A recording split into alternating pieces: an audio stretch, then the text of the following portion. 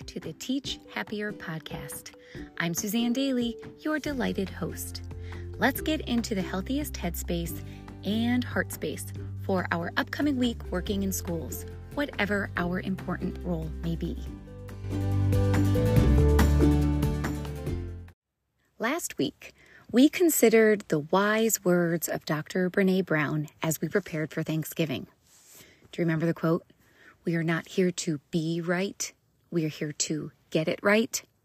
So how did we do? I am hopeful that that small shift in thought strengthened the interactions with all of your people last week and helped you move away from making a point to making a positive impact in your relationships and connections. Now, I know this week it's not technically winter yet, but it also kind of is.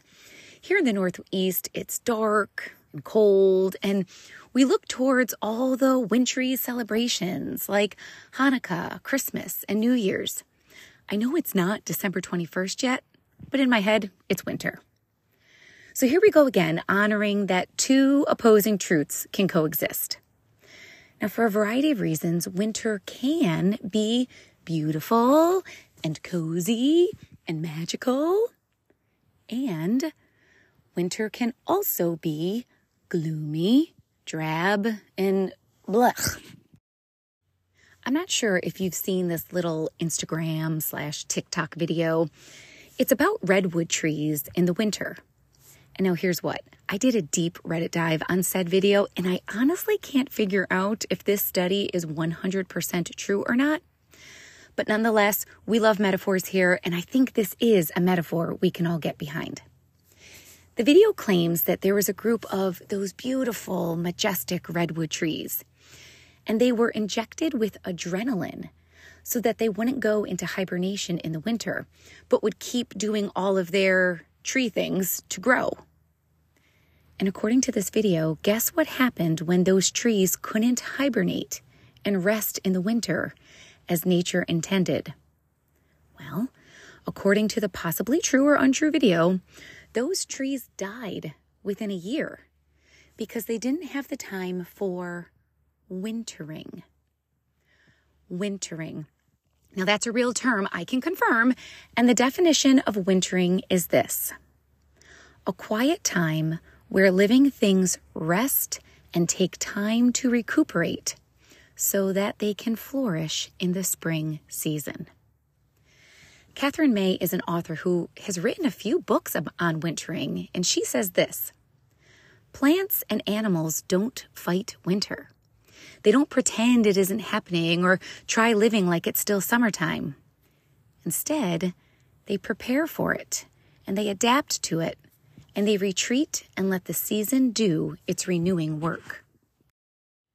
Don't you love how she says that nature doesn't try to resist the winter? But I do think most of us do. So this week, we're going to take a cue from nature as our invitation, which is a small shift in thought, because we're about to enter a literal season of hustle and bustle and hurry. So our heads are going to need to hibernate. Our hearts are going to need to calm. Our actions may need to realign with our inner values. And all of that takes time and quiet and space. But we have to let that space become a place for our bodies, minds, and spirits to breathe. In Season 3, Episode 14, we heard a quote that's worth bringing back. When we go by barren fields during the winter and it seems like nothing is happening, we have to remember that even on the coldest winter days, a dormant field is always working.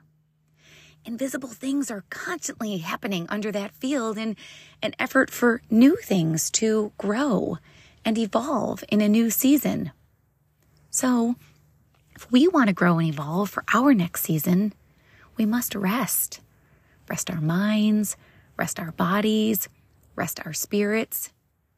Rest is holy, and winter reminds us of that.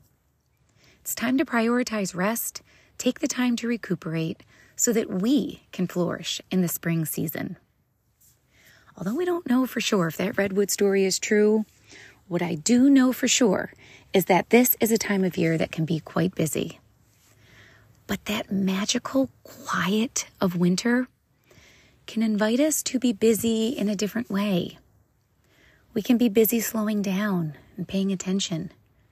We can be busy strengthening connections with those who are important to us. We can be busy trying to be a bit more present. As Albert Camus, a French philosopher, activist, and 1957 Nobel Prize in Literature once said, "In the midst of winter, there was, within me, an invincible summer." In these next few months, let's not fight winter. Let's not pretend it isn't happening or try living like it's still summertime. Instead, let's take a cue from nature. Let's prepare for it, adapt to it, and retreat to let the season do its renewing work. Let's grow and evolve by resting, by wintering. Small shifts bring the biggest gifts. We'll see you next week.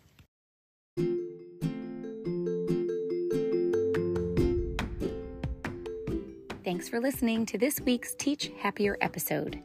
If you'd like to connect further, hop on over to SuzanneDaily.com or catch me on Instagram, Facebook, or Twitter.